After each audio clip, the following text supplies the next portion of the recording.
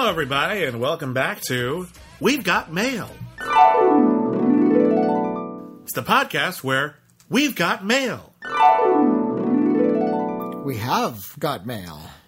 Don't we just? Anyway, this is the podcast where you control the conversation here at the critically acclaimed network. My name is William Bibiani. Everybody calls me Bibbs. My name is Whitney Seibold. I am called Rockmeister McCool when people write in. Thank you for writing in. Thank you for writing in. We get your emails. As I've said before, I'll live a century and not live up to the coolness of that name. But thank you. You cut yourself to the quick, sir. But yeah, this is your show. This is your Letters podcast. We listen to you. We let you dictate what we get to talk about. We let you correct us if we've made mistakes in the past, which we have. Ask us for recommendations. Give us fun things to do over the email deals. The email is letters@criticallyacclaimed.net. And without further ado, I'm not going to do it. Whitney, what's our first letter? Here's a letter from Ryan. Okay. So we're starting with a letter from Ryan. This is the title is The Argument of the Andersons. Dear Bibbs and Rockmeister McCool. Rockmeister is spelled R-A-C-H Meister, as in like Rachmaninoff. Yeah, I like it.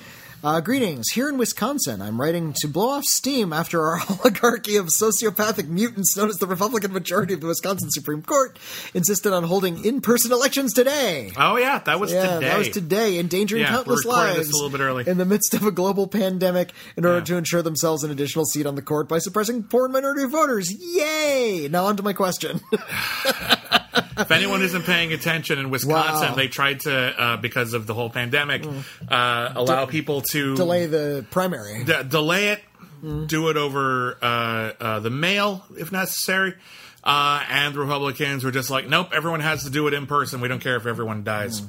Yeah, such warm and giving caregivers. Yeah. Now my discussion question. As I see it, there are generally two paths of great artists to go down. Along the first path, an artist pursues a signature master aesthetic by returning to the same styles and themes, ideally ones that are drawn from artists' unique tastes and preoccupations, their soul, if you will.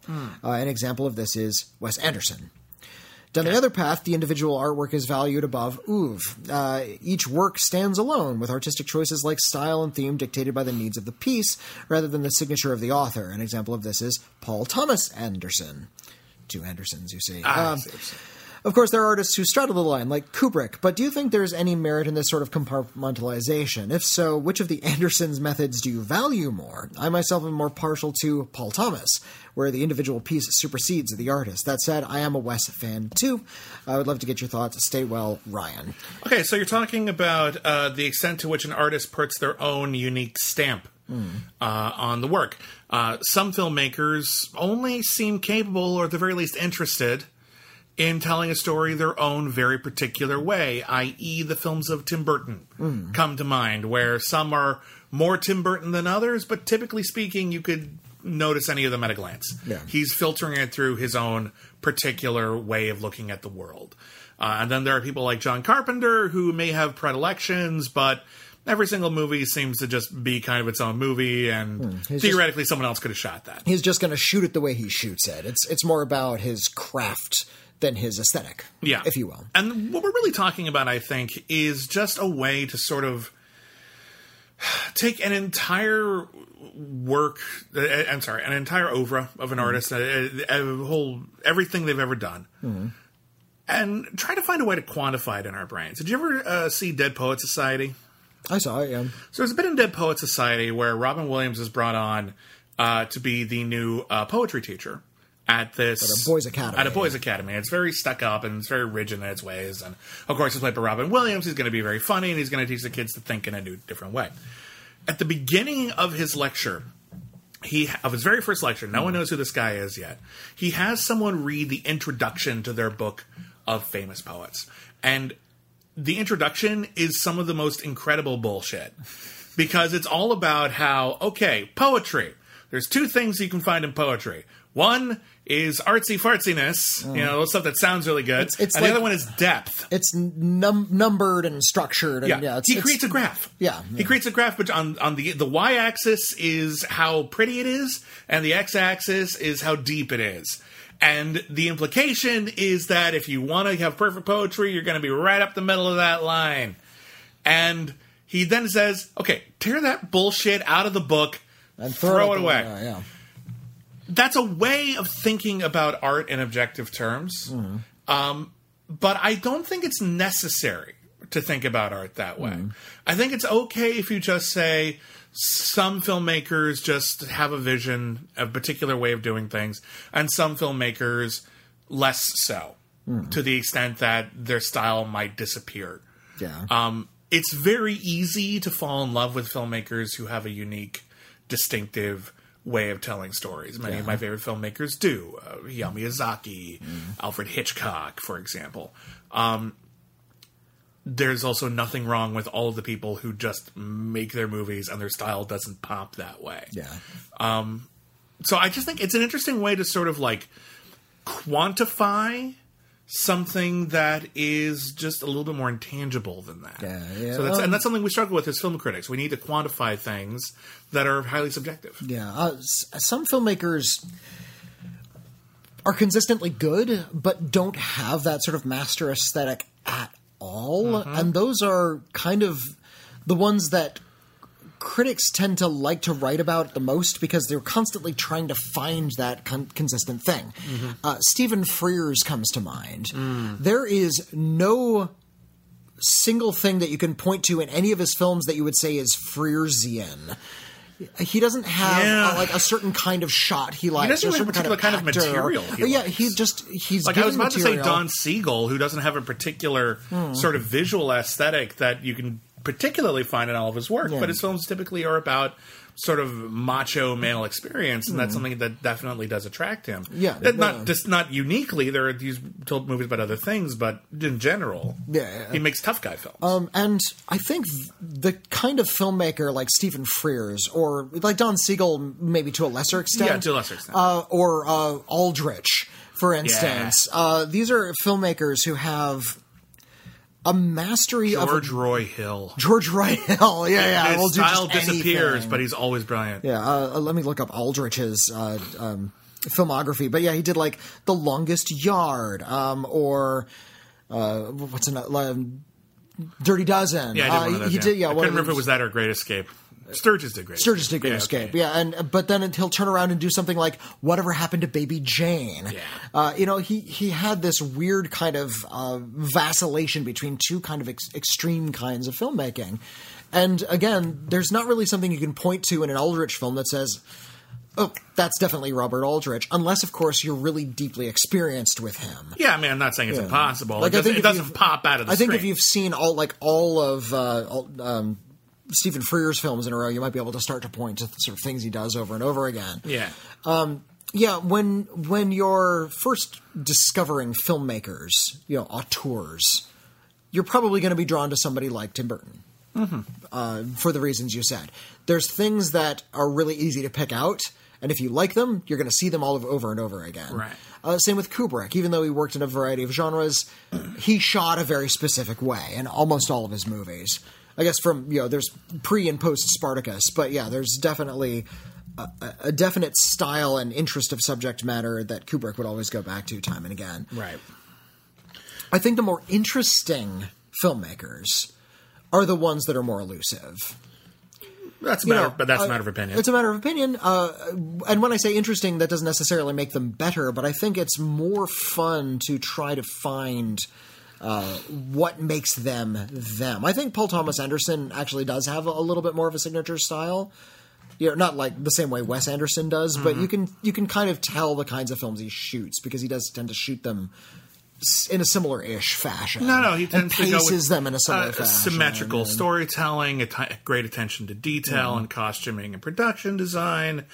People who tend to be obsessed with their own aesthetics, often to the extent that they are losing sight of whatever is personal and emotional to them. But we're going to talk about him again. We just talked about him, but one of my favorite filmmakers is Akira Kurosawa. And Kurosawa isn't like an auteur in that he had those sort of signature shots. He did, but you have to be sort of really paying attention and really deep into his filmography before you start noticing those commonalities. Yeah. I think what he's more interested in is a moral universe. He's interested in a philosophy, and that is a much more interesting type of filmmaker to explore. Right. What is their idea more than necessarily their nuts and bolts aesthetics? And this is not to say that there's anything wrong with aesthetics. In fact, I love certain filmmakers that are purely aesthetics. I love Tim Burton.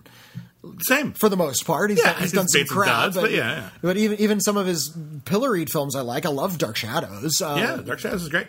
I rewatched that recently. It's really good. It holds up really well. This actually calls to mind a conversation that's been going on Twitter today. Actually, we're recording this on a Tuesday. Probably won't go up until a Thursday. But people were talking about how there is a new film produced by the Russos. Joe and Anthony Russo, who, of course, directed Avengers Endgame. The biggest of the Avengers movies. Yeah, and Captain America and the Winter Soldier, Captain America Civil War. And they are being advertised as visionary filmmakers. Did you hear my snicker just then? Yeah, no. I'm going to say this right now. I'm not saying that they can't have vision, but what I'm saying is that I don't think that their vision is Kevin Feige's vision. That's kind of my point. I don't think when you think about filmmakers who very particularly worked within the Marvel system and put their stamp on something, I think of someone like Taika Waititi or Ryan Coogler. I don't think of the Russos, who made very good films. I've liked all of their films in the Marvel Cinematic Universe. I like most of their films overall. But the films that people know them from are not their vision. They're not their story. They're not even particularly telling those stories in a unique sort of way. Yeah, in a unique. Thank you. I was going to say something about noteworthy, but there's nothing about the way that they tell those stories that no other filmmaker would have thought of that. That's just not what they're doing. What they're great is choreography. Well, they're keeping all the pieces in play. They're making everything work. They're telling great action sequences. I think they're really, really great at what they do. But when you look at what their filmmaking past, they don't really make visionary films, and the films that they do make, they don't make in a visionary way. Their first feature film that was released was a remake of Big Deal on Madonna Street called Welcome to Collinwood. It's fine. Sam Rockwell's good in that movie. Yeah, it's a fun movie. I would recommend it. And then, the only original film that they've ever directed was You, Me, and Dupree. Which is a turd. I've never seen that one. It's awful. Okay, but I don't... Was it directed with vision? No. Yeah. So it was the vision of a mole running into a wall. They deserve all the credit in the world for making those awesome Captain America movies and those awesome Avengers movies. I know you're not as big a fan as I am. I think those movies work. No, they work. That's not an issue. I think what they did was exemplary. I think they're but I wouldn't call them visionary directors. Nor would I. I think that's a different thing. Publicity likes to dictate this kind of bullshit. Like when Disney was saying the live action Lion King's coming out. No, it is fucking not. It's not a live action Lion King. And so everyone's just like, well, Disney wants to call it that. Fuck them. They don't get to decide what words mean. And you don't get to decide what visionary means just because this movie is being produced by filmmakers who directed the biggest movie of all time. I will say this. Avatar was directed with vision. I don't like it, but it was directed with vision. Michael Bay directs with vision. Nobody does shit the way Michael Bay does. Thank God. But nobody does it that way. He has vision. You got to be careful with how we apply some of these terms. So, in any case, the overall conversation is, yes, of course, you can look at any filmmaker in terms of how much vision do they have? Do they let the material dictate the style? Do they let their style run wild on whatever the material is? That's kind of interesting. But I think there's other facets of that conversation that are a little bit more exciting to me. All right. Here's a continuation of this conversation from a listener named Piotr. Hello, Piotr. Hello, Piotr. Dear Mr. Bibiani and Rockmeister McCool. McCool is spelled McQool. Nice. I appreciate the content you're producing very much, and thank you much for that. It's also warmed my heart to hear that Mr. Bibiani has read Solaris, which is probably my top one novel overall. Oh, cool. Nice. I'm not a heavy reader, so that's cool that happened. I've just listened to one of your older Mail episodes where you discussed style versus substance, and to my utter surprise, I hear that Clerks has no style. I stand by that statement. I don't think it has no style, but I don't think it is style over substance. In terms of, like, filmmaking, but writing. Let's have this conversation. That's a good sense. Perhaps the discussion was under the assumption that style equals visuals, and even then I would argue that Clerks does have style. However, I've always understood style as the entire range of aesthetic choices made by an artist. I always regarded Clerks as an incredibly stylish film, one that is to tell the whole story in one day of the character's life, although that choice is fairly common. Another is adding the specific soundtrack to the film, the slightly off-kilter alternative rock metal songs with the unforgettable Berserker. My love for you is like a truck berserker. Yeah. But the main feature driving the style of the film is the language of the dialogue. No real-life convenience store / video rental places have ever seen such lines so quick.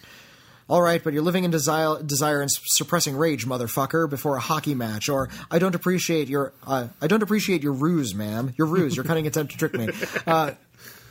And these lines are thrown out all the time, effortlessly. The elaborate language was also the reason why, for a very long time, every subsequent viewing gave me more pleasure, and I'm not even a native English speaker. When I was first watching it as a 14-year-old, I understood about 40% of it. Oh, wow. I guess my point would be, even with the most basic, boring visuals, a film with excellent dialogue by Aaron Sorkin or Guy Ritchie could still be called stylish. With the best of regards, Piotr.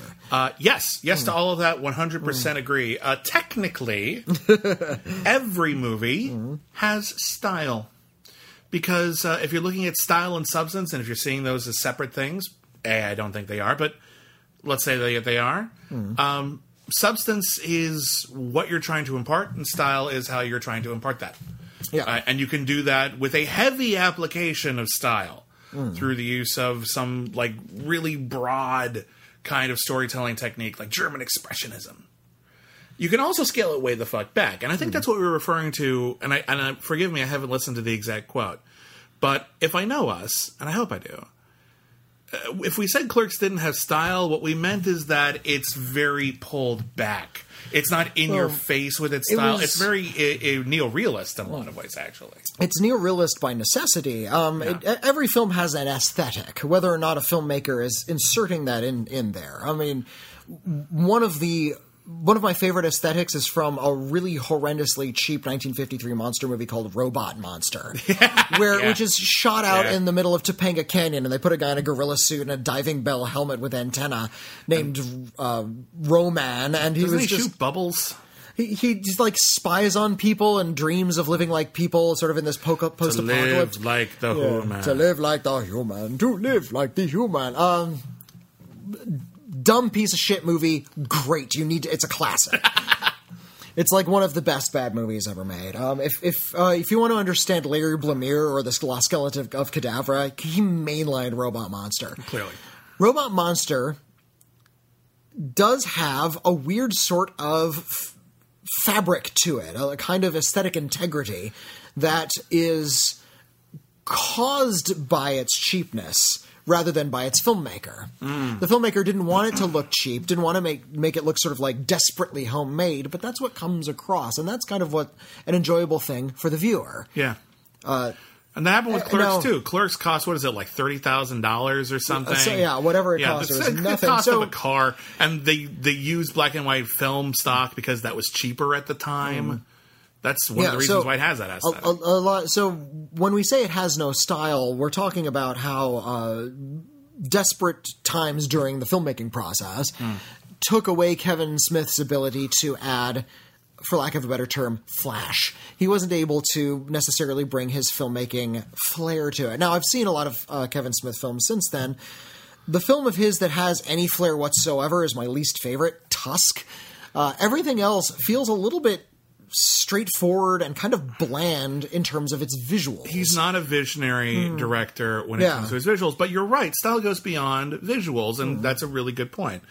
Style of storytelling in cinema goes far beyond just imagery. You don't even need imagery to tell a film. Look at Blue.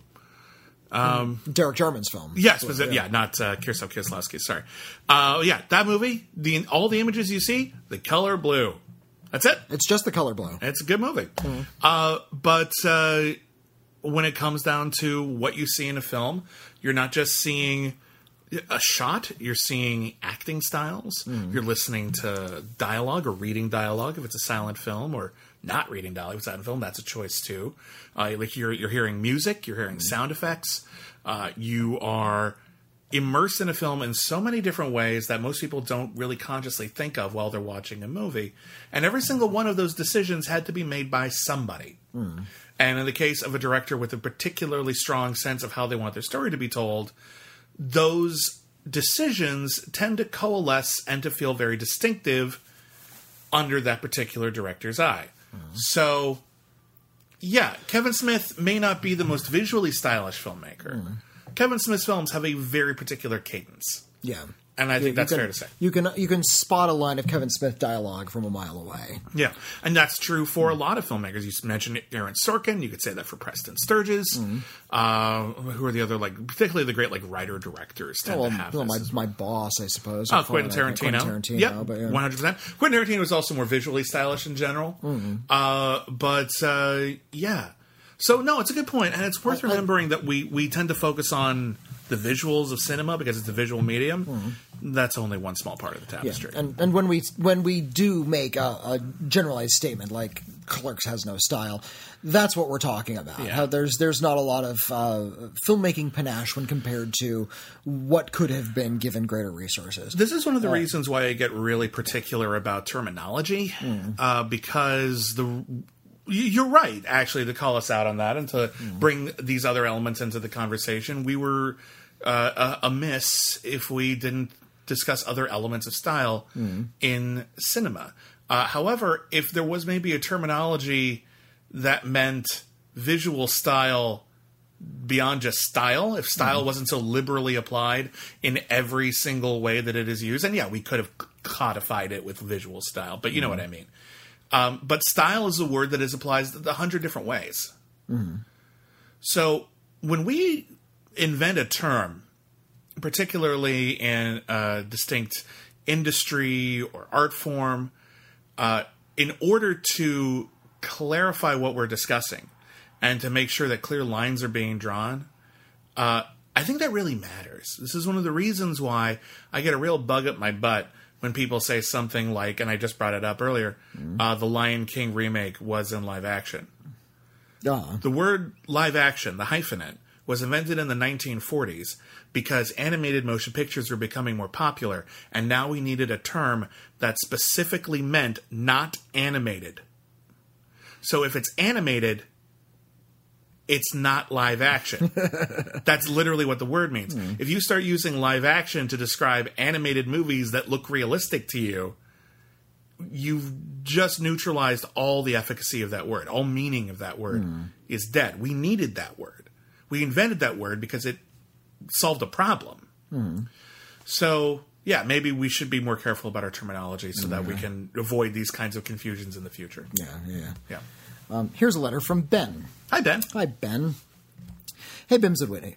Before I get to my question, I just wanted to thank you both. As a college senior who has just had his last semester, college graduation, and countless friendships suddenly cut short, your podcasts are such a welcome constant in my quarantined life. I really, truly, deeply appreciate the content and work you each put out. Well, thank you. Thank you very much. That's very sweet of you to say. On to my question. I've been wanting to ask for a while about each of your relationships with faith in film.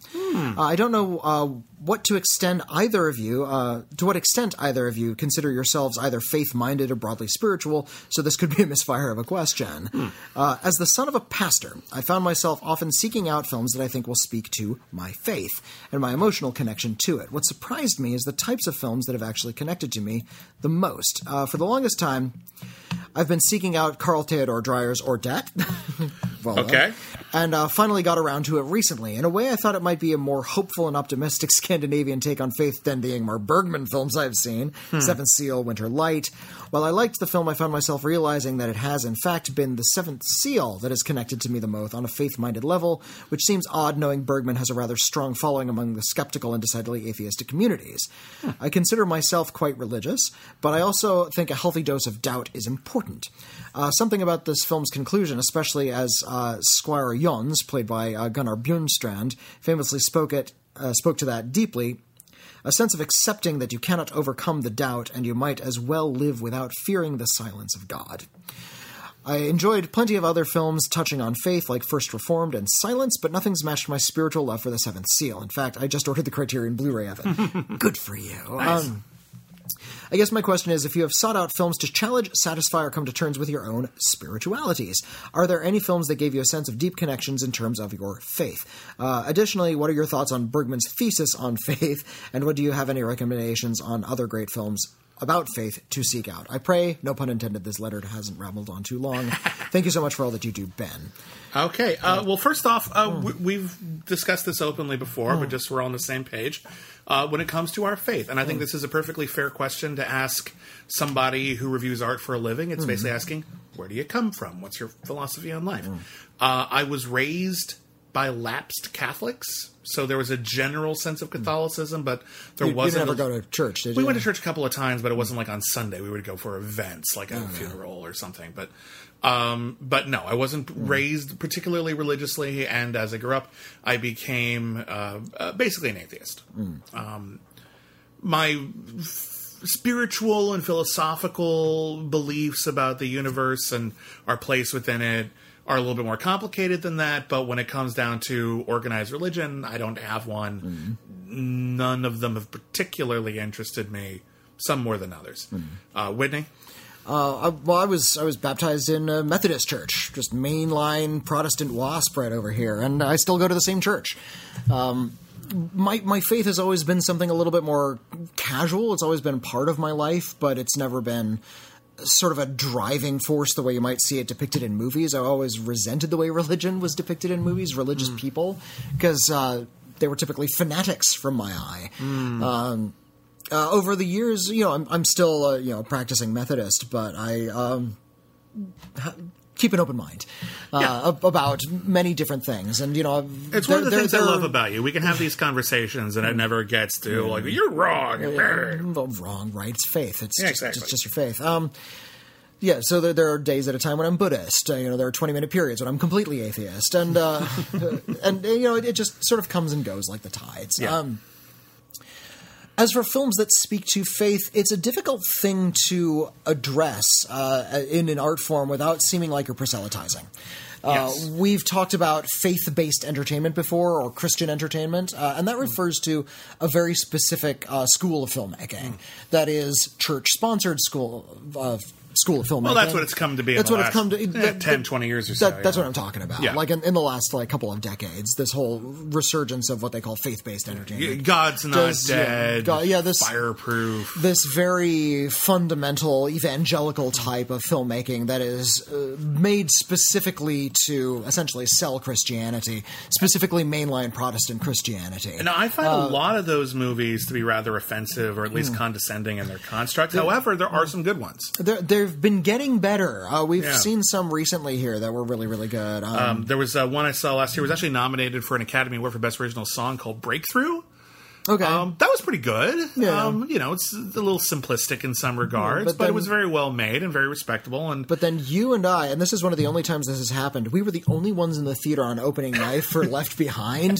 The Nicolas Cage the Nicolas Cage Rapture movie. And that one was really preachy, thuddingly bad, just incompetent. badly made. Was bad. No things of interest to say about faith. Did not work. And you'll find that the more thoughtful films about faith tend to be a little bit more ambiguous about it. Challenging is the word I go to. The ones that want to explore faith rather than just tell you what they think exactly you already know. Like the function faith plays in the world, and how what I appreciate when it's a story about how difficult it is to be a good person. That's why I really liked First Reformed, the Paul Schrader film. I like that kind of story too, whether it's tied to religion or not.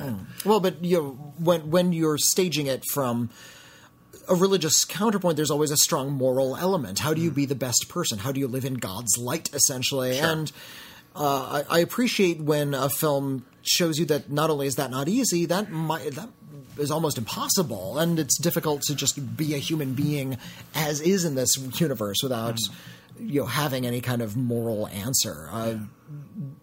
First Reformed is more or less a remake of Robert Bresson's Diary of a Country Priest. I recommend you see Diary of a Country Priest, and also O Hussard Balthazar, one of the best Jesus stories, without Christ in it at all. It's about a donkey. The people who are exploring faith from sort of a different perspective are always the ones that are going to have a much more interesting and they're frequently take on religious philosophy. And they're frequently pilloried for having a new take. The movie that I never really, again, I wasn't particularly raised in a religious household. Again, we were generally told God's real. Don't do any of those 10 Commandments. And guilt. I'm sure guilt. We had a lot of guilt. Yeah. Guilt was there. Catholic guilt survived. That's the last thing to go. Guilt survived the process. I'm filled with guilt over everything. That part was fine. But generally speaking, there wasn't a lot of dogma. So I would watch a lot of faith-based films, and I'd be interested, but I wouldn't really feel anything. And a lot of them would just be sort of background noise. Like I'd watch something like The Bishop's Wife, which is about a bishop who has been focusing so much on his work that his marriage is failing, and an angel comes to help him and ends up making him jealous because of all the time the angel's spending with his wife. It's not really a religious film. Religion's kind of a background in that. It's sweet. It's not sacrilegious in any way, but it's. Well, how about something like Going My Way, which is explicitly religious? I'm a big fan of The Bells of St. Mary's, which is a sequel to Going My Way. Because that deals. I actually don't like the ending. I think the ending's a bit of a cop-out. Okay. But for the most part, I appreciate the way that there are people of faith who are trying to find a way to make actual change, often with people who don't share their faith. And those are interesting stories that are being told.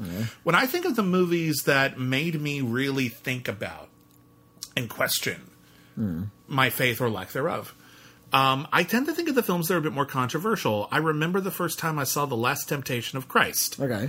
Martin Scorsese's adaptation of that very controversial novel. I am, for the first time in my whole life, thought to myself, well, Jesus is awesome. I'd follow him.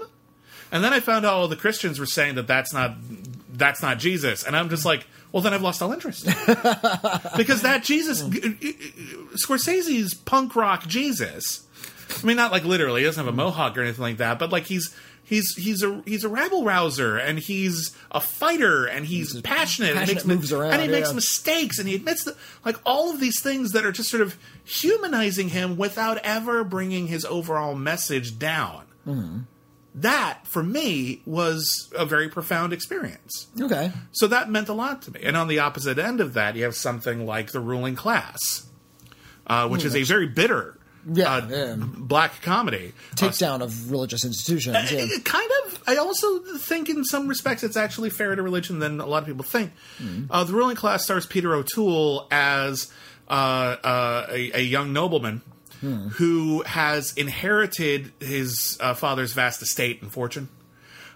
Problem is, Peter O'Toole has been institutionalized because he thinks he's Jesus Christ. So they had to take him out of the institution because all of this money has to go somewhere.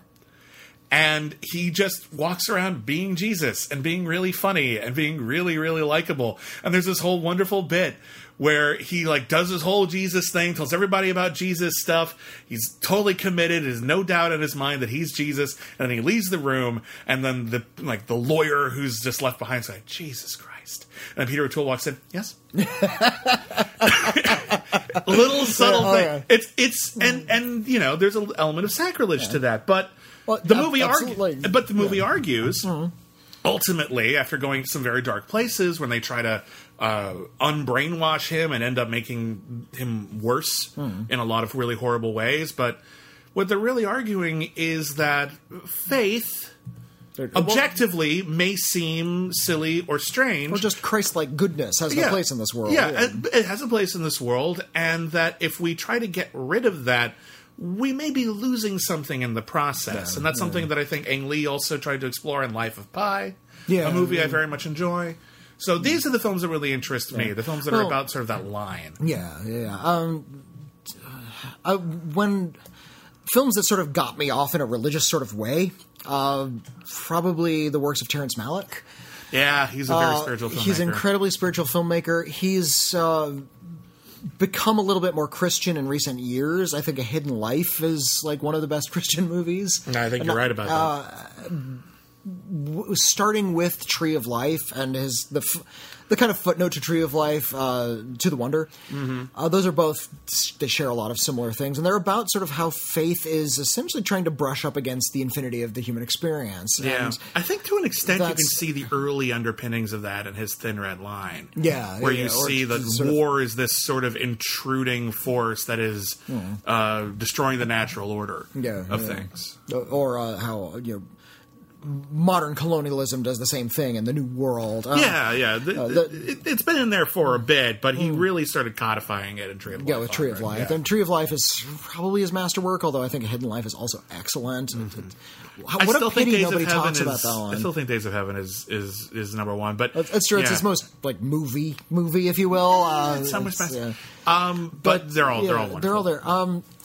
I'd be interested to know if there were any films that spoke to your atheism. If there's a film that you saw that was explicitly atheist, that sort of shored up any of your religious feelings in sort of the non-existence of God. That's an interesting point, and it typically doesn't come up. I feel like any movie in which God is not considered a relevant plot point is typically, to me, an atheist film. Okay. The movie that I think of when I think of atheism in film is actually a movie that I think disproves atheism within its plot, but I think it is about atheism fundamentally, and that's Frank Darabont's adaptation of The Mist.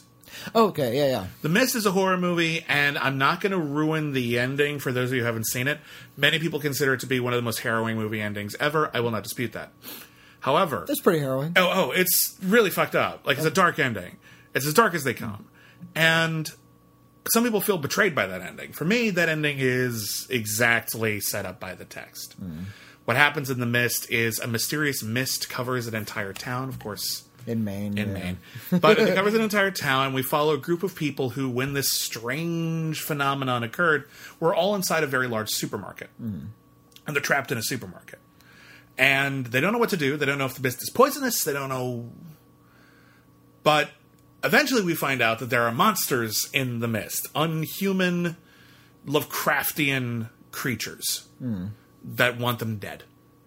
And as the situation goes on and becomes increasingly dire, the local zealot, played beautifully by Marcia Gay Harden, who has firm beliefs on how this is the apocalypse and how God has come for everyone who doesn't believe in it. Biblical Christian version of the apocalypse. Yeah. Every sane person in the cast, every particularly rational, decent person in the cast, rejects everything that she's saying. The movie doesn't disagree with her. And that's something that I think the movie is very specifically discussing, is the idea of, if religion is real... Doesn't that mean the dark parts are also real? Yeah. Does that mean the dark parts of religion are also real? And would we not have to come to terms with that? Would the moral thing to do be to reject that? But if so, wouldn't that come with horrifying consequence? Yes. I find that to be a very interesting and very challenging film about atheism. It's kind of a horror story for atheists, where religion is real, but it's all the worst parts you were afraid of. Those are the only parts that are real. Those are the parts. Those are the parts that matter right now, and so those are the parts that are inescapable. That for me is fascinating. That's one of the reasons why I think that movie is a masterpiece. Is not because it's a great monster movie. It is not because it has a fucked up ending. It does, but because that fucked up ending very specifically verifies everything the religious zealot said. And so you're kind of forced to accept God is real and everything's fucked up anyway. that the idea that there is religion is real doesn't actually necessarily make anything save better. The world from being completely fucked up. No, and that's something that's really challenges whether or not your atheism actually amounts to anything. Yeah, so for me, that's the movie I think of a lot. I'm trying to think of other films that are specifically atheist. The Invention of Lying, written by Ricky Gervais. I never saw that. Famously atheist. people don't understand what he's getting away with. He's the conceit of the film is it takes place in an alternate universe where lying was never invented, and Ricky Gervais plays a character who can lie for the first time. He just sort of discovers he has this talent. He makes it up. It never occurred to anybody to just make something up, and nobody understands what lying is. And by the end of the film, he's cornered by the rest of the characters, and he says, "Well, you can't get rid of me because God." I'm going to make up God. God is the ultimate lie. And, of course, that's a very Ricky Gervais way to write a story. Yeah. There aren't so many films that are very explicitly about atheism that sort of talk it up. Sausage Party. I was going to bring up Sausage Party. Sausage Party is one of them, yeah. Kind of fascinating that Seth Rogen, who also produced This Is the End, is the one who's exploring complex religious thought the most in popular cinema. Because, This Is the End is also a religious allegory. Notice it's about the rapture. Notice nobody in Hollywood gets raptured. Like nobody at all. This big Hollywood party, and nobody vanishes out of that party. They're just all left behind. Which is why they're oblivious to it. Yeah, so all of these Hollywood stars are completely oblivious to the fact that everybody just got raptured. That's a fun movie. But Sausage Party, unbelievably crass.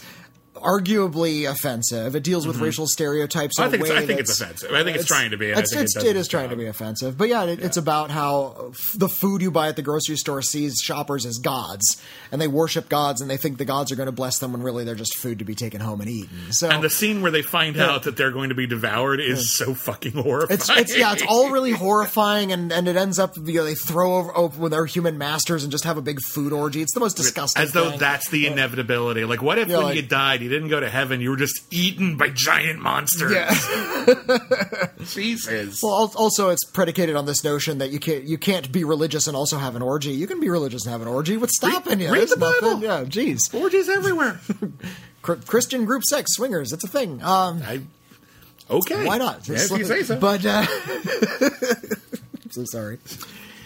But Sausage Party does deal with religious thought and sort of the benevolence of the gods if they exist at all, and what happens when we literally kill them. It is about deicide. Yeah. A lot of people were concerned when The Golden Compass came out that it was going to deal a little bit too explicitly with atheism, because the books do. Yeah. Philip Pullman, the author, is very explicitly atheist, and in the third book, the two main characters, the two teenagers, kill God. Yeah. They literally kill, God is like an ancient, useless angel in a glass case that doesn't do anything anymore, but we still worship it anyway for some reason, and they break the case and kill God. Does Star Trek V: The Final Frontier count as an atheist film? Maybe. Maybe so, because the movie is about the search for, at the center of the universe, a being who might be God, might have created the universe, might be the God that we've all spoken about in hushed tones. And when they get there, they find out not so much. Mm-hmm. And a lot of it is about, and I actually appreciate this about that movie. It has a lot of missteps. But the big idea, cheaply made and badly made. But the big idea at the center of it is very Star Trek. Is there a place for religion in a future based on pure science? I think the film argues that yes. I think the film Star Trek has always been very egalitarian about that, about sort of making sure that there's room for people who believe and people who do not believe, and there's not going to be an enforced idea in the future.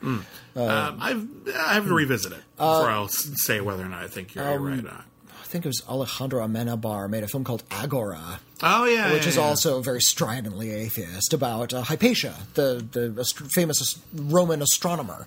And she was rather famously killed by early Christians. She was a martyr to the atheist cause, more or less. And, it's a biopic. Rachel Weisz played Hypatia, and it was about sort of the rise of early Christianity and what a malignant force that was in the world at the time, and sort of shows kind of how meaningless all of that was. Yeah, it's very, very pointedly atheist. If you're looking for something to sort of shore up your atheism, Agora would be a good one. All right, well, this has been very interesting. I think we should move on. All right. But, thank you for the great question. It's something we don't talk about a lot. Yeah, I'm glad we can discuss a lot of movies don't delve into religion terribly much. I think they're trying not to alienate anybody who doesn't feel a part of that religion, but the ones that do sometimes run into the trouble of proselytizing, so it's really good to talk about all those movies and everything in between. Yeah. All right, and Darren Aronofsky's Old Testament movies. Watch those. Noah? Noah and Mother are both Old Testament movies. Anyway, here's a letter that's just signed with the letter E. Hello, E. Hi, Bibbs and Whitney. I'm writing this full of excitement after watching a new film. I sent you an email literally yesterday where I asked you if you had any Swedish films you'd like to recommend, and I offered up the films Sami Blood and A Man Called Uva as my own recommendations. Then today I went out and saw And Then We Danced, and must add it to the list. There you go. I reviewed this one. What are some films you recommend that have great dancing in them? I've seen a lot of films with good dance scenes and montages, and I love musicals, but I've never seen a film use dancing the way And Then We Danced did. It was powerful, exhilarating, and full of emotions, and it told a story. The dancing wasn't just there to be pretty. It was such a big part of the storytelling. The relationship that develops between the main character and his love interest largely builds while they're dancing. And, slight spoilers, the final scene is a beautifully executed dance where the main character stands up for who he is without saying a single word and makes his point and then just walks out. I was ecstatic at the end of it, even if you don't like the plot of the movie, although I think most people did, you can't deny the power of those dance scenes. I want to watch more films with dancing like that, so please send them my way if you have them! ! Then he gives a synopsis of And Then We Danced, but I reviewed it. No, we reviewed it. It's fine. Thank you. Any left? He says, this also brings me to another question. If it feels a bit odd that the Academy Awards only nominate 5 films for Best Foreign Language Film, but only nominate 10 for Best Movie. Best Film nominations are usually mainly American films, and so are the nominees in all the other categories. So they can find up to 10 great films within America, but only 5 from the rest of the world. Yeah. I understand that it's an American award, and then other countries have their own awards, like the Guldbaggen and being nominated for an Academy Award isn't a be-all and end-all, but still they have chosen to have a category, and you can't deny the international attention the Academy Awards have, so why not just nominate more foreign language films? Do you have any thoughts on this? Sincerely, E. I just flat out agree with you. Yeah, the whole foreign language, like Oscar, international Oscars, and now is kind of fucked. I mean, it is the American Motion Picture Academy, so it is specifically about American films. So but Parasite won Best Picture, so who gives a shit? So really it doesn't matter. There's no major distinction here. It would be nice if we could have 5 American films and 10 international films, because there are more countries than America. You'd think. I mean, at the very least, only one can still win, but most Americans don't really know that, but yeah. I say cynically. But you have asked a question about one of my favorite genres, the dance genre. The dance genre is, in my opinion, pure cinema. Dancing is nothing quite like it in a movie. Like maybe fencing. Like that's it. Like it's a masterful piece of choreography that can be filmed beautifully or just static shot and watch Fred Astaire go. Yeah. And if someone's talented enough, it's gorgeous. Now, to speak more to your point, you're not just looking for films that have dancing in them. A lot of movies have dancing in them. You're thinking about movies that tell a story through dancing. And that's very exciting, and a lot of them do that. In particular, the film that jumps to my mind is the Japanese film Shall We Dance, which is not to be confused with the Fred Astaire Ginger Rogers movie, which is good but has some dated sections in it. Shall We Dance is about a Japanese businessman who feels a bit stifled. You know, he has a boring job. His marriage and his family feels a bit alienating to him. He doesn't feel close to them. And so he decides, after work, to take ballroom dancing lessons. That's it. That's the movie. The movie is fucking wonderful. The movie is inspiring and beautiful without ever really calling attention to itself. There's no giant dance number. It's just someone getting better at a thing and finding a way to express himself through that thing. And then finally finding a way to share that thing with the people who care about him, even though initially he only did it because he felt so alone. All right. Beautiful movie. I highly recommend everyone see it. It's so damn good. Storytelling told through dance. I'm going to throw an obscure one at you. Guy Madden did a ballet film. I actually never saw it. It's called Dracula, Pages from a Virgin's Diary. Nice. It's the ballet of Dracula, shot in silent film style. See it, it's 67 minutes long, you'll love it. Seek it out. It's just dancing. Yeah. And Asian actor plays Dracula. I think that's one of the only main... Well, I can't really call it Guy Madden film mainstream, but it's one of the only Asian Draculas I've ever seen. Yeah.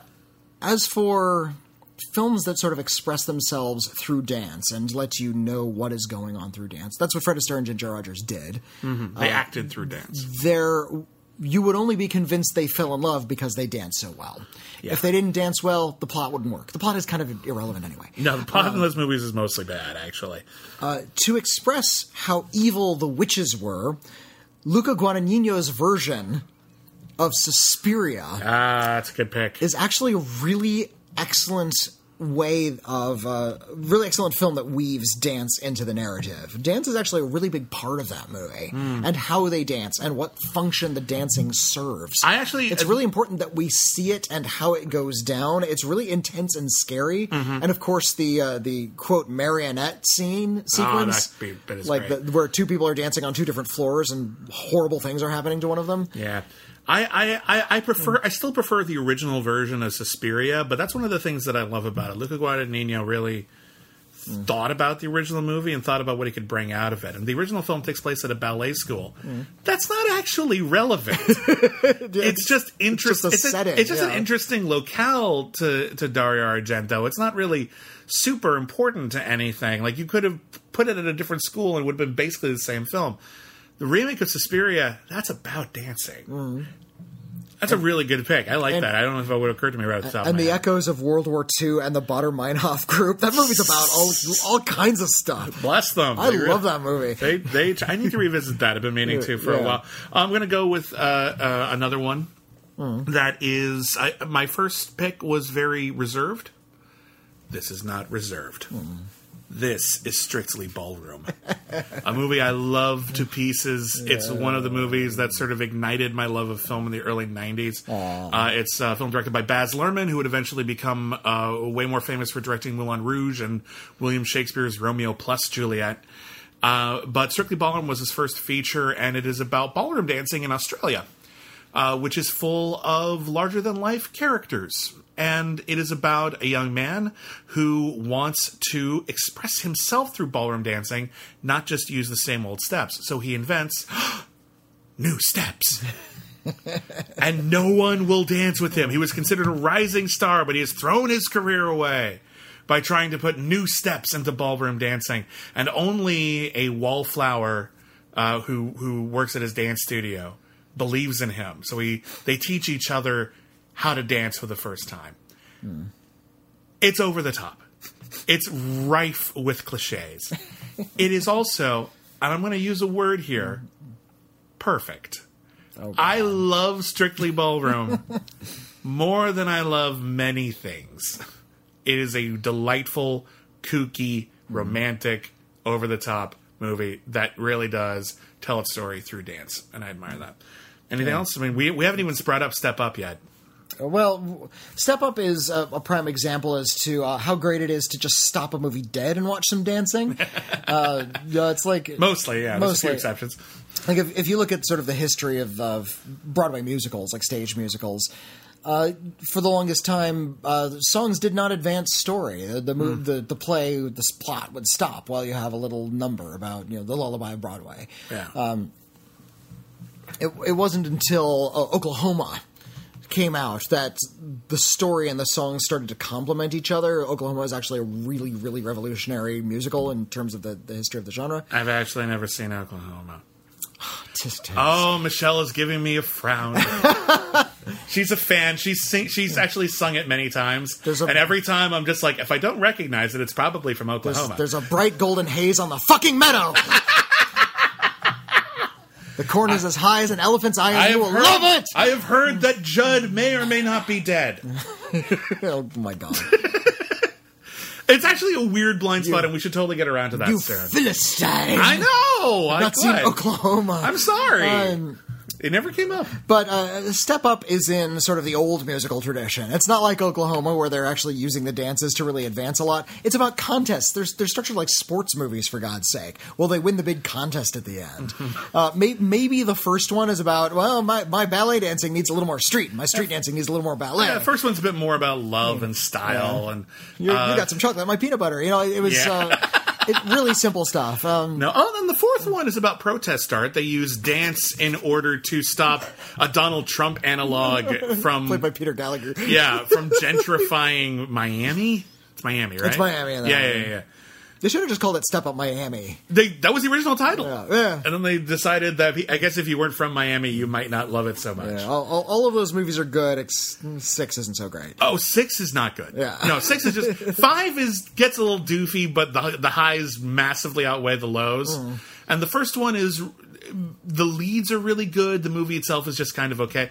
2 through 4 is the sweet spot. 2 through 4 is glorious. And 3 is the height of American cinema. Pretty much. I also recommend the High Strung movies.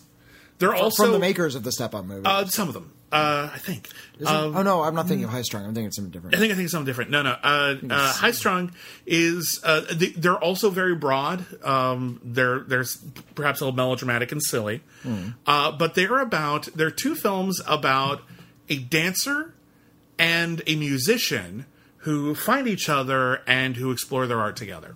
So the first one is about a dancer, a group, a whole dance group, actually, a troupe, that teams up with this really badass violinist.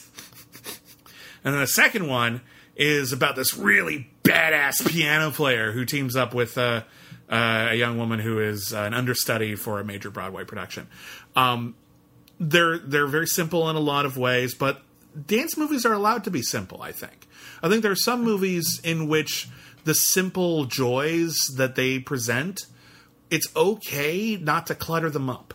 I don't demand a lot of them. So something like High Strung or High Strung Free Dance or Step Up 2 through 4 in particular, them being kind of simplistic and straightforward in a lot of ways isn't to their detriment. It just highlights what the movie is really trying to do. So I like those a lot. How do you feel about... I'm curious about this, because a lot of the best dance sequences in history aren't so much from dance movies per se, and I use that in air quotes, which no one can see but you, but in musicals. Yeah. Is something like Singing in the Rain or... the other Singing in the Rains? American in Paris. American in Paris is another good example. Are those also dance movies, or are they musicals, and musicals incorporate dance as they choose? Well, I mean, now we're just splitting hairs. I think I think it's a question. Dance movie has no singing. Okay. Singing, musical, period. Okay, so that's a dance movie. But there may be dancing in a musical. There's dancing in best dancing ever. There's dancing in musicals, but there is no music in dance movies. Well, there is music. Oh, I mean, there's no singing. There's no singing. Typically, there's no singing. Yeah. There's a few exceptions, but yeah. Nobody sings in Step Up. Actually, someone does sing in Step Up. Somebody's in the first Step Up? In the first, there's a party. And there's like a band at the art school. Okay, yeah. There's one number in the original Step Up where somebody sings. Okay. It's actually still not a musical. No, it's fine. It's one musical number does not make your movie a musical. Yeah. That's just how it is. There's one live action shot in Jon Favreau's The Lion King. It's still not live action. That doesn't count. That's not how that works. Anyway, but that's a great question. I love that. I hope you check out those movies, and I hope you like them. Absolutely. It's one of our favorite genres. We got time for one last one? One last one. I've been going back a little bit because the way I read letters is I try to read things that have just come in. Like we had one that refers to something that happened today, for instance. Yeah, we want to stay topical when we can. But at the same time, I also reach back and try to read some older ones that we've missed from a couple months ago. So if you haven't heard your letter, and also we don't have time to read every single letter. No, so we do our best, and this is the system. We don't want people's letters to get lost forever. We want there to be a chance for them to get. So I do read some of your old letters occasionally. It's a mix. I try to keep it. So it's going to be a letter about, we really hope that Parasite doesn't win Best Picture or something. Something like that. Here's a letter from Anthony from a couple months ago. So, greetings, critically acclaimed team. I hope you'll pardon me, but I actually have to start off with a tangent because I realize the initials for critically acclaimed team spells cat. And that's only fitting considering the numerous appearances by Luca and Sergio on your podcasts. I like that. I guess it's only a matter of time before you find gents do an iron list of most memorable feline characters in film. They're all from Cats. That is not true. Every last one. That is not. There are no other notable cat characters. They all stopped existing after Cats because Cats reached the peak and we can't move past it. Dude, you got through 3 whole lives of Thomasina, and that's your takeaway? Some bullshit. That is one darn cat. That darn... I'm sorry. Back to my reason for writing. I went to see 1917 at the tail end of December. There you go. I greatly enjoyed the film. I typically pay no attention to reviews prior to seeing a movie as I want to go in with minimal outside influence. admirable. A lot of people practice that. I did listen to one podcast reviewer, however, because the gentleman in question is exceptionally good about spoilers. He was so good, in fact, that I went into 1917 without knowing about the way the story was presented. That is, the unusual bit of editing employed throughout the film. Wow. It's made to look like one take. Wow. Okay. I believe that my not knowing about this presentation beforehand contributed in part to my enjoyment of the movie. My discovering the technique Mendes used for his film came as a surprise when I finally clued into what he was doing about 10 minutes in, and the discovery in itself was very rewarding. With so many trailers these days revealing too much about the films they are promoting, I was grateful for how the trailer for 1917 gave no indication about the storytelling technique. My question for you, cats, not Luca and Sergio, is how do you decide what to reveal in your reviews? Did the 1917 press kit mention the unusual presentation in the film?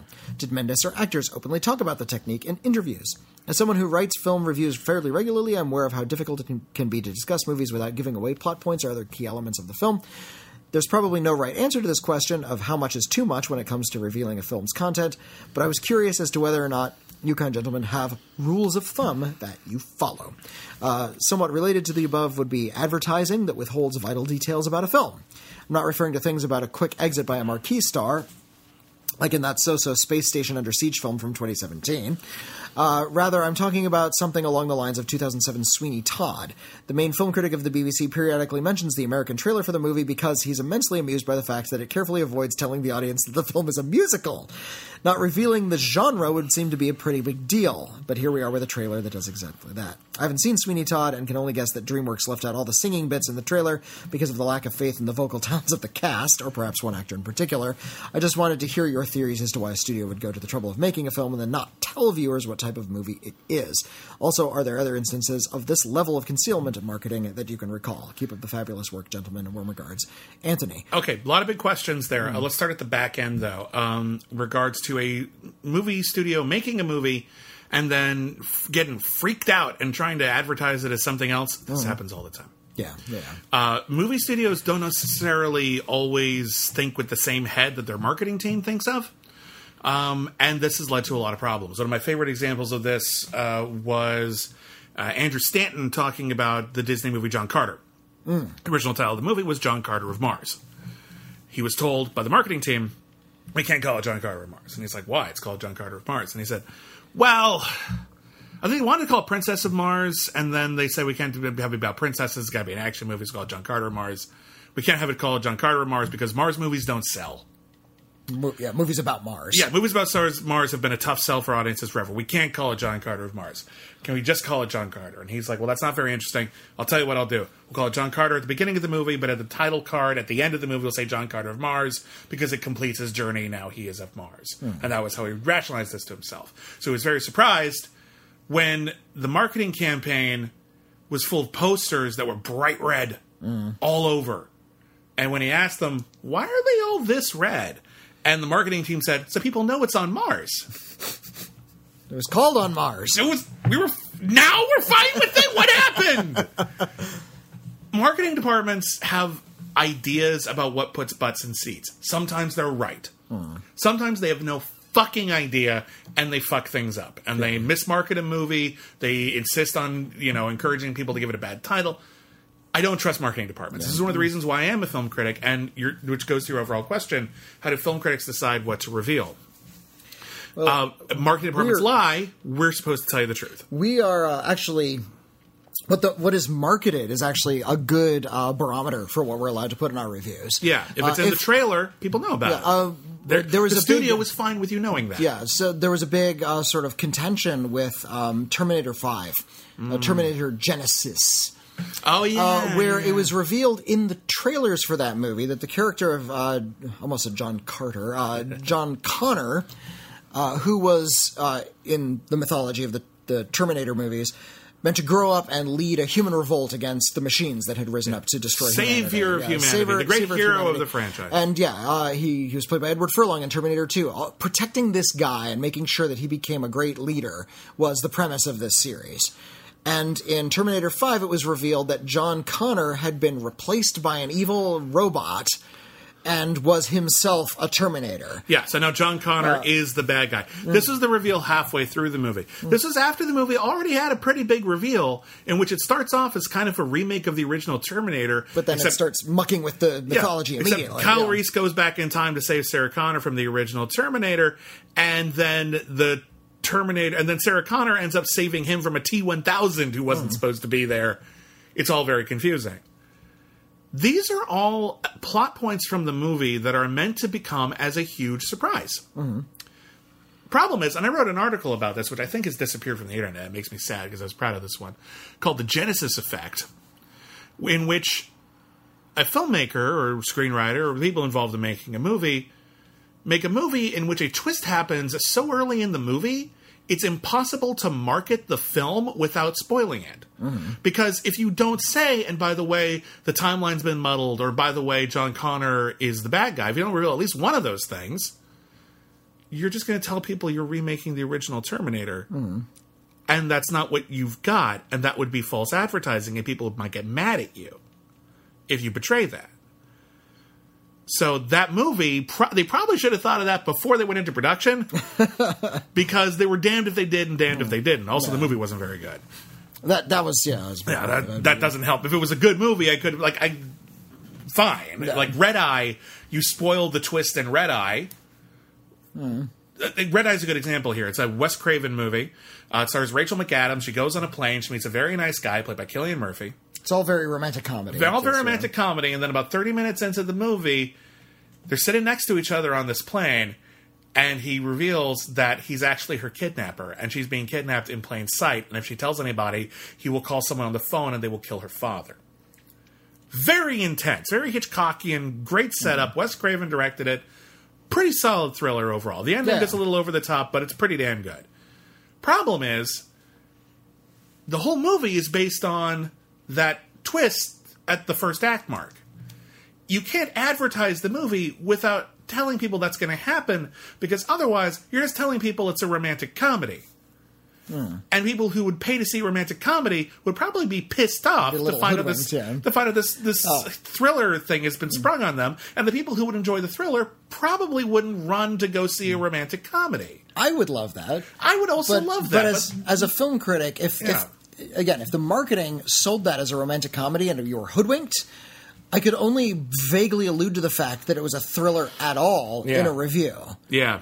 I feel like what the studio has deemed permissible is dictated by their advertising. I think that's the general guideline we should all be following. Now, when it comes to stuff like if there's something like some sort of vital information that a lot of people would prefer to be spoiled, or would prefer not to be spoiled, but you're either so enthused about it, or it's so daring, or it's so ridiculous that it becomes sort of a selling point. I feel like it's okay to start to reveal those things. You need to announce it. You need to say we're going to be talking about spoilers, and you need to explain why. Yeah. We're not spoiling the ending, the twist ending of this movie just because we can. Yeah. We're doing it because if you know this information, you'll want to see the movie more, because if we just hid it from you the way the movie would like us to, you would never see the film.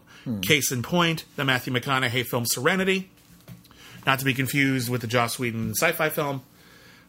If you don't know that there's... All I'm going to say, I'm not going to ruin it for you, just trust us on this. There's a twist in the movie Serenity that is so fucking weird, I actually recommend you see it. But if I reviewed the film without ever talking about how there's a twist, all I could talk about is how there's this really shitty, badly written, like film noir, sweaty fisherman story with Matthew McConaughey and Anne Hathaway. And yeah, until you find out what the movie's really about, that's all it is. It sucks. There's no reason to recommend you see it.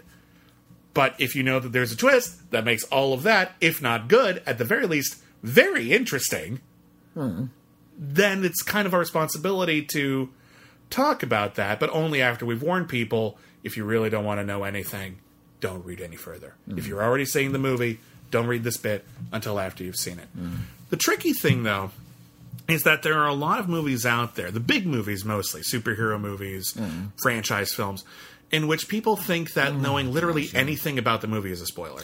Well, knowing anything that hasn't been deemed knowable by the marketing department, and this is where we get into tricky territory. Yeah. Because when the marketing departments have become experts at getting people to anticipate something really, really big. And they release previews on a very set schedule. They kind of drib out information to the public in a very specific way. They're tricking you into doing their job for them. You will continue the conversation. The entertainment websites will do articles about who could the mystery villain be. Yeah, and then, and here's a trailer. Oh, look, and let's write 50 articles about what's in the trailer. Shot for shot, what's in it? Here's a video of me watching the trailer. It's like you're doing all of that advertising then, and then you should be getting paid for that. Yeah, seriously, and then like maybe less than a week before the release, when critics are first starting to see it, it's all of a sudden it all dries up immediately. There's not going to be an extra preview right there at the last minute. You know, there's not going to be new information. This is all we know before the movie comes out. You have all the information. Now you're prepared. Everybody's like, okay, now I'm prepared. Critics, don't spoil anything. We're prepared now. It's like, well, this is just advertising. Yeah. I'm going to see the movie, and I'm going to tell you what the movie is outside of the advertising. Sometimes. So now I actually have to balance what I've seen and then what I feel is appropriate from within the movie that I can reveal, even if the studio hasn't given that information in advertising. See, here's the thing. I think there are certain things that are just okay to talk about. For example, the first act of any movie. Generally speaking, the first 30 minutes, again, there might be a huge twist that you need to deal with, but generally speaking, the first act is fair game. You know why? Because it's introducing the characters and setting up the plot. That's the majority of the work that a film review usually does, unless you're doing a deep dive into something that's been out for a while. But like a new film review, you usually talk about who's in it, give you the gist of their characters, set you up on their journey, and then basically you talk about progressively less as the movie goes on. You can reveal pretty much the whole first act. Second act, you talk about highlights, things that don't work, allude to things that might get into spoiler material, but you do need to discuss them a little bit.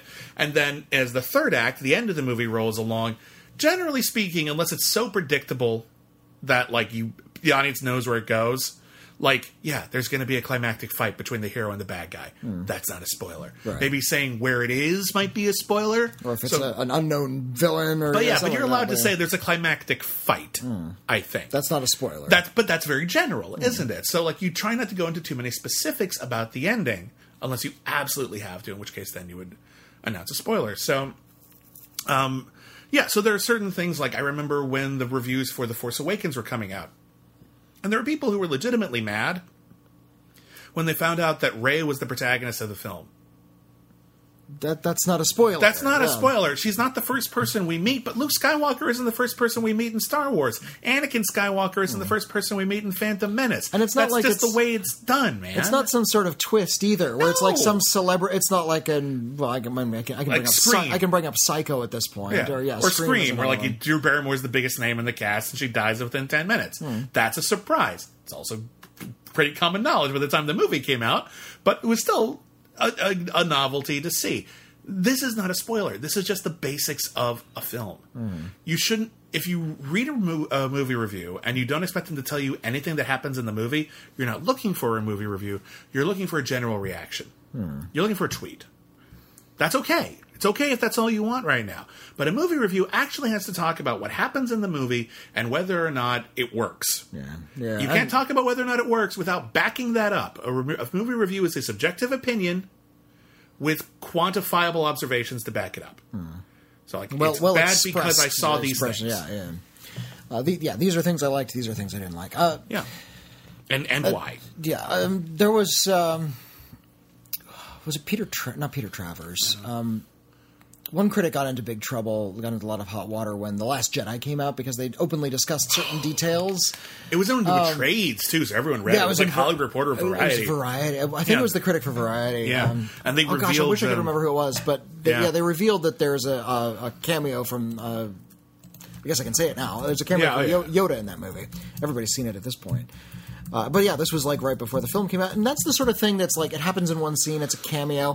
That's the sort of thing you want to leave a surprise for people who might be looking forward to it. However, the critic felt that this film was so disposable that this was not an important detail to the eye. Well, the critic wasn't keeping tabs on the anticipation machine. Yeah, and they didn't know that was a spoiler. I think that the critic should have been a little bit more savvy, but I think their editor should have noticed. That's what it boils down to.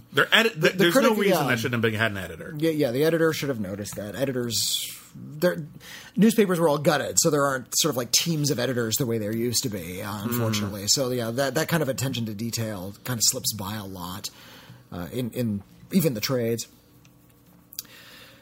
So I think there is a responsibility to understand where this sort of anticipation complex is coming from. I also think a critic is almost under an obligation to undo it as best they can, to separate the film as much as they can from whatever the advertising has said, to let the audience know what the film actually is outside of this gigantic machine. And when it comes to spoilers, the people who I've discovered are the most concerned with spoilers are the people who are trying to find out the most for the longest time. People have the most fan theories. People who listen to the most podcasts speculating about it. They'll go on these podcasts. They'll discuss them openly. They'll read all of these articles, and they'll be really excited, trying to scoop up as much information. Some people go find the international trailers, which have 3 seconds of different footage. Maybe it was a different take. Who's to say? And then they're the ones who start screaming no spoilers. And I'm wondering if there are people out there who get really excited about gigantic blockbusters, but deliberately put on blinders from day one, where they don't even know what the cast is. They don't know what the story is. Listen, if they try to go in completely blind, and I don't think that's a thing. 2 things. One, seeing a movie completely blind, like you wouldn't say at film festival, where you only know the title, and then you go in, that can be a glorious experience where you get to really discover something for the first time. Even if it sucks, you had no idea what you were getting.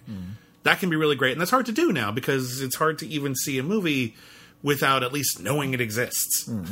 It's usually you find out about it because of marketing or word of mouth or something. So that's just hard to do. And that's always nice when you can pull that off. But when it comes to spoilers, I believe that spoiler culture has evolved. Spoilers used to mean, very specifically, and they still do mean this, but they mean more now. Spoilers used to mean don't spoil a plot point from the movie that was supposed to be a surprise. Don't spoil it. Yeah, don't a plot point that is such a big deal that it negates any need to actually see the film. Now, I would actually argue there aren't a lot of those. I think most movies are worth watching, even if you know how they end. Yeah, and I don't believe in spoilers for myself. Yeah. You can tell me everything that happens in a movie.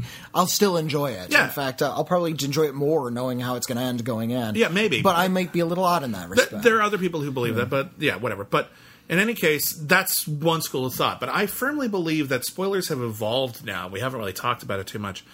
To mean, don't spoil my anticipation. Yeah. Don't spoil the sense of mystery and wonder I have built out. Don't spoil that it sucks. Just don't ruin this perfect movie I have in my head, because now the movie's coming out in a week and I only have 1 week to enjoy the movie I have in my head before I find out what it actually is. And if it's not exactly what I have in my head, I might not like it very much, even if it's still good. And that's a fucking problem in and of itself as well. This is one of the reasons why when people ask me, what movies are you anticipating? Yeah. I usually say nothing. I'm trying not to. I get excited about movies after I see them. I get excited, it's like Herzog and Momenschanz are teaming up. Oh, I want to see that. In general, I'm interested in seeing a new Coen Brothers movie or something, just because they usually make good movies, but that's as far as that goes. Yeah, There's only one movie that was supposed to come out this year that I would even begrudgingly admit, okay, I'm kind of looking forward to this. And that's In the Heights. Okay. Just because it's John M. Chu doing the big musical he always wanted to do. I've been a fan of most of his movies. I'm curious to see what he can do. I hope it's good. That's it. Yeah. But generally speaking, I believe that anticipation creates in our head an image of what the movie is supposed to be, and that can blind us to what the movie actually is, and that sometimes means it takes us longer to appreciate the movie we actually got, and it makes us really quick to decry a film just for not being what we predicted it would be. Or it puts something in your head, and when the film matches it, that's enough, and it becomes cemented in your head as a classic, and it doesn't invite any kind of analysis as to what it is and is not doing well or badly. Yeah. I think, it's like, oh, that's exactly what I wanted. I had it in my head, and it was exactly that way. It is perfect. Like, well, is it? If you were going in sort of looking at it, surprise kind of perfect as well. A little bit of a surprise, something you didn't know, a new kind of twist would have been interesting, right? Or no, it's just perfect. No, that's it. That's what they wanted. Not gonna think about that one. Anyway, that's a lot to answer all of your questions. It's a big topic and something that film critics think about and talk about all the time. And it's part of our job. It's part of our job to find the right balance. I think we've both screwed up. Oh, absolutely. Here and there, at least in the eyes of our readers, we try, and we've learned lessons from the times in which we've been called out. Read the comments under my Man of Steel review at some point. Please. It's horrific. But in any case, thank you for the great questions. Everybody, thank you for the great questions. This has been a wonderful episode of We've Got Mail. Don't forget, you can email us letters@criticallyacclaimed.net if you want more Bibbs and Whitney, and the Critically Acclaimed Network isn't enough. Head on over to Patreon, patreon.com/Critically Acclaimed Network. We have a ton of exclusive content for people on every single tier. We're on Twitter at Critic Acclaim. I'm at William Viviani. I'm at Whitney Seibold. And I guess that's about it. So thank you everybody for writing in. Sincerely yours, Bibbs and Whitney.